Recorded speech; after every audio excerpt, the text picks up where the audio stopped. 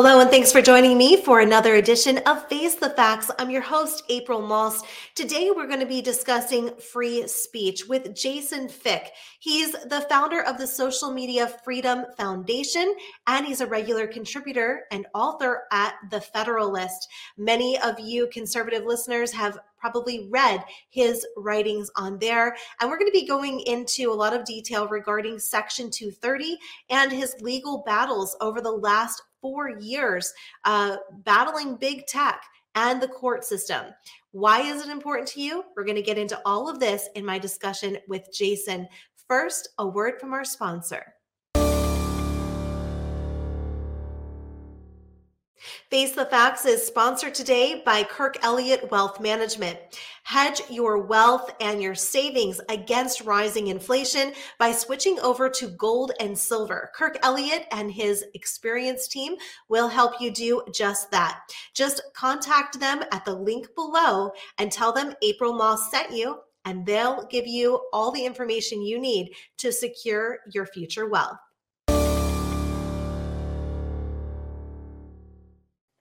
Jason, thanks so much for joining me today. Thank you for having me. So tell everybody about you've really been working on this for what, longer than a year now? We've been on in almost 4 years.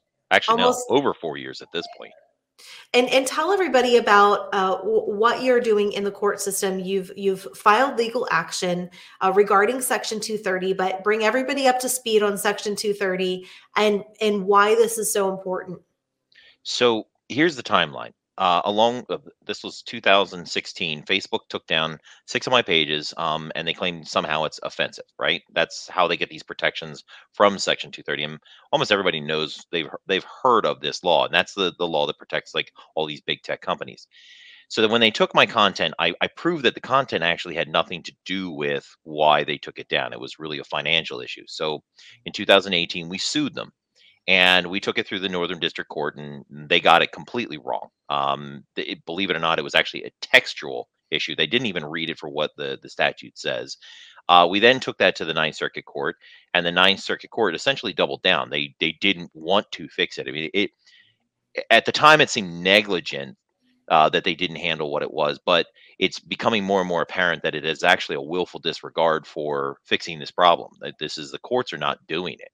So we then went up to the Supreme Court, and we said to the Supreme Court, hey, there's this problem with Section 230. Could you handle it? Now, this was back in 2020. Okay. When we hit the Supreme Court, we said there's this problem. It's a matter of national importance. And just as we were about to go into that filing, the petition for writ of cert in the Supreme, another case, Enigma versus Malwarebytes, came along, and it proved 100% my case should not have been dismissed, period.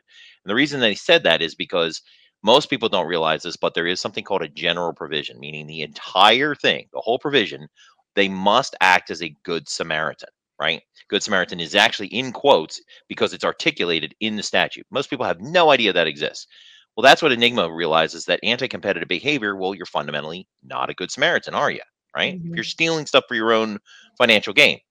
Well, unfortunately, the Supreme Court didn't hear the case. So what do? Well, now that we have a conflict between the Ninth Circuit and the Ninth Circuit, because they were both Ninth Circuit decisions, and most cases end up in the Ninth Circuit, we went back to the Northern District of California, to the original district court, which now an interesting sort of development here is that the judge had retired, but he held on to this case. Interestingly enough. That doesn't make sense. How often does that happen? So what ended up happening is, after we pled this and said, look, you guys have a conflict between the Ninth Circuit saying that 230C1 is protection from all publishing, which is what they believe is the case. That's wrong. And that actually, we'll get to that in a second. But they believed all publishing is protected, and then said the general provision doesn't, which precedes it, says that anti-competitive removals is not okay.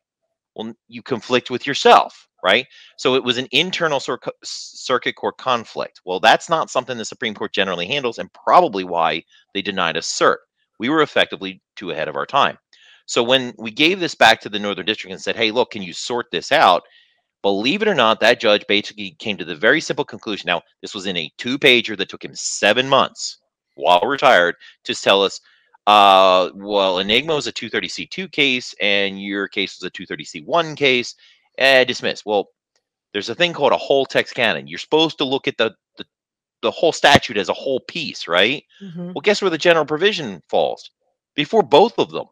It's supposed to. Wow. So essentially, what he said here is the general provision doesn't apply generally. That's stupid. I mean, it's like you don't have to be a lawyer to understand a general provision would apply generally. So we went back to the Ninth. That was the second time around. We went back to the Ninth Circuit and we said, hey, look, it either has to apply generally, or based on this other case that just happened was a Jarkessi versus the SEC. So the formal name for a general provision is called an intelligible principle, right? These are the things that nobody talks about with Section 230. They just want to believe they can do everything they want. No, that's not how it works. It's the courts won't fix this. So we went there and we said, well, either it applies generally, or if it doesn't have an intelligible principle per this other case, it's unconstitutional. We gave them a catch-22. We said, there's no way out. This thing is this should not have been dismissed, period. You know what the Ninth Circuit Court did? What'd they say? Instead of respecting my constitutional right to seek redress for my grievances against Facebook, or justice for that matter, now you have to realize Facebook never argued this. The Northern District Court never argued this. They did what's called going sui sponte. And essentially what that means is spontaneously. They just said, you know what? You didn't file within a reasonable time, procedurally dismissed. Forget justice. Forget the truth. Forget the answer. They dumped it. And we went, wait a second. You must have missed something in our timeline, because we literally almost never, ever stopped from court to court to court to court to court over 4 years, right? Right. No, one word, denied. But, April, then a miracle happened. And that is why we're here to talk about something that changed everything. Right before we, essentially, actually, right after we filed the motion for reconsideration that was ultimately denied, the Fourth Circuit Court did something that the Ninth Circuit Court was just unwilling to do. So there's this case called Henderson versus Private Data out of the Fourth Circuit Court. What they did was they actually went back and they considered the statute de novo, right? Which means anew. They started all over again and they looked at it. And that's how we did it. We just started from the beginning and said, how does this thing actually work? What makes sense? So they looked at it and they actually, so here's the thing about that, the Fourth Circuit that's cool is the first circuit that ever considered Section 230 after it was originally, passed was the Fourth Circuit Court. And they determined a case called Zoran versus America Online, who got it wrong. Now, even if you can say that, well, maybe it was partially right, the problem is that the things that they said, taken out of context, don't mean what they had intended in the court. And what I mean by that is that the Fourth Circuit Court said that 230C1 protects all publishing decisions whether to remove, edit, or allow content. Well, that's everything, isn't it? It's literally every single thing that they can do online, because any publication is covered. And the reason they did that is because they misinterpreted the text of the statute. And they said, well, you can't treat them as a publisher. But that's not what it says. It says specifically, you cannot treat them as the publisher. And in my scenarios, just so you understand this, I was not treating Facebook as the publisher, because you know who the publisher was of my content? You. Me. I wasn't treating them as me. I was treating them as a publisher in addition to me. And guess what the Fourth Circuit did? The Fourth Circuit took Zoran and they actually undid it. They clarified what happened in Zoran and said, no. The publishing decisions, which aren't really publishing decisions, they're editorial functions in 230C1, because the thing that most people can get confused about is they're a publisher no matter what. They're a publisher even as a passive distributor, because it's still a publishing function. The service itself is a publishing service. So the publisher thing, the publisher makes a very big difference, because in the circumstance of 230C1, they are a publisher. But what the Fourth Circuit said is, no, those elements that are publishing are relegated to, what do they say? footnoting, or no, not footnotes, procedural functionality is what they said. So procedural functionality is your service publishing, right? It's where they're not really involved. They're not the publisher. They're not a publisher. They're just not held accountable for what other people did. That's not what the courts did. They turned it around. They said they're not even responsible for what they do themselves actively. The Fourth Circuit clarified this stuff, and what it did was it provides me with a direct conflict, because legitimately the Ninth Circuit relied on Barnes. Barnes relied on Seeks and Zoran. It all comes back to this one case. So the fundamental foundation of this glass house that they built just cracked. It's the whole thing just changed. So that puts us in a situation now where the Ninth Circuit has denied us, and our next step is the United States Supreme Court. We're about to do a petition for writ of cert while they're already considering 230. Now, this is very important because Gonzalez case is one way to consider Section 230, but it does not go to the extent we went. We went through all of it. And if the Supreme Court were to accept our case as well, because we now have a circuit court conflict that needs to be addressed by them, because the Supreme Court's the only tiebreaker. They're the only ones that can break this tie, because we have a conflict between the 9th and the 4th, and now we also have 9th and the 5th. There's all this mess. They need to fix it. That's where we're at right now. You have pretty high confidence that the Supreme Court will hear your case. I mean, obviously, we don't know, but you're hoping that they will, considering you've been in the court system for the last 4 years with this. So tell me a little bit about, for the average person, what would this do if you got your way in court? The Supreme Court gives you a favorable outcome. What will this do for not just you, but for so many other people, and help them understand why you are in this fight? So let me sort of bring you to where this thing changes. Okay. So right now, algorithms, right? Algorithms are still part of the service functionality, but what do the algorithms do? They decide what you see, correct? Right. Mm-hmm. So whatever you're seeing in those algorithms, the algorithms are manipulating the content so that you see it. They're advancing it. They're pushing it forward. Well, those are all synonymous words with the word development, right? So you create content, but if the company actively does any kind of content moderation at all, they are developing it, because they're manipulating it in some way, Right. shape, or form. All the way down to its algorithm is manipulating that content.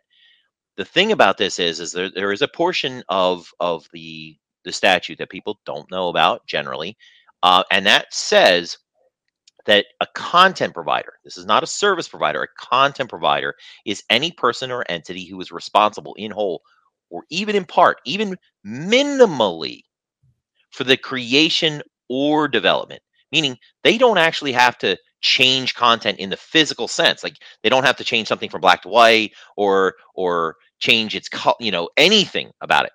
What they have to development really comes down to any manipulation at all. Well, think about this. If development goes back to what it really means, and that 230C1 is only a protection when they're not involved in any publication decision, it's just a service, right?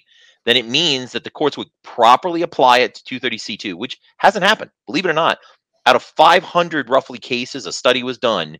Out of 500 content moderation cases, only 19 ever applied to 230C2, which is the correct section, meaning it's been wrong on a massive level. The vast majority of cases have been dismissed wrongly. They've got to undo this mess. And in doing so, what happens is the internet fundamentally changes. You're seeing a lot of weird changes, right? People getting fired at a lot of these big companies, big layoffs. Yeah, man. Because the apocalypse is coming. Yep. And they know it. And the thing that they didn't count on with me, and I mean, I warned them. I told them flat out, I am relentless. I do not stop. And the reason, I know I'm right. And in fact, the Fourth Circuit proves I'm right. Now I've got the Fourth Circuit agreeing with me and the Ninth Circuit disagreeing with me. Who else can fix this but the Supreme Court? That's why we need them. And I hold out hope, because you said that you hope that they'll do it. I have seen the most disgusting behavior out of some of these courts. They just don't do the job when you make it. Right now, I'm dealing with the Attorney General of the United States in a constitutional challenge of Section 230. That's a whole nother case we haven't even talked about. And in that circumstance, you know what the AG just said?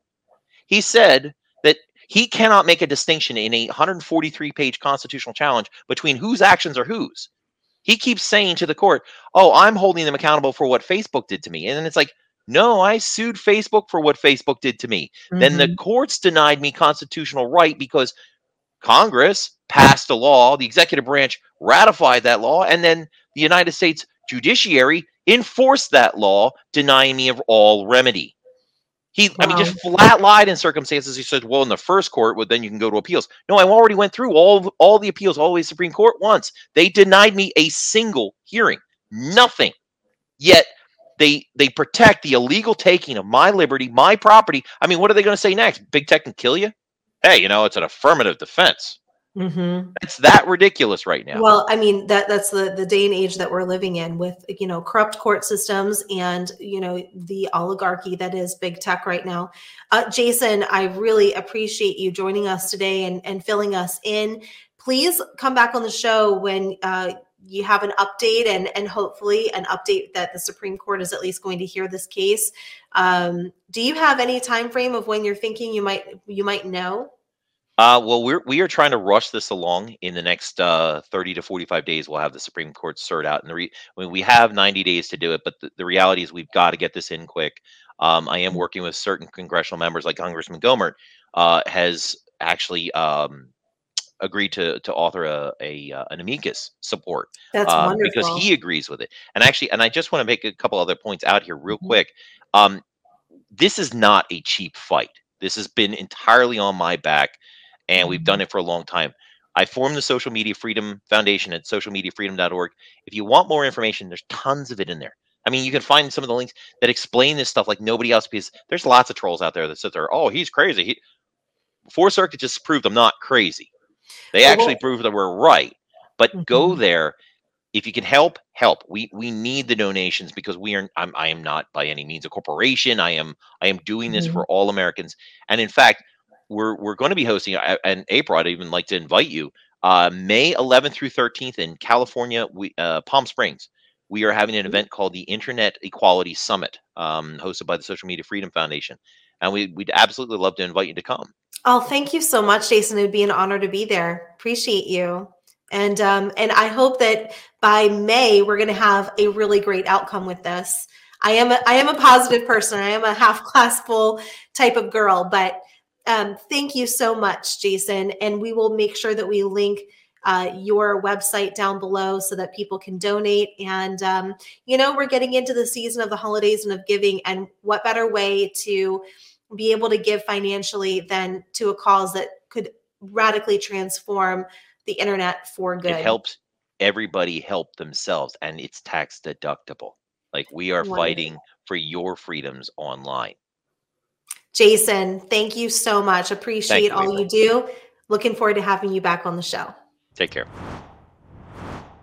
Thank you so much for joining us for another edition of Face the Facts. Make sure you please consider donating to Jason's nonprofit organization. That link is below. And also make sure you contact Kirk Elliott Wealth Management to switch over your savings to gold and silver.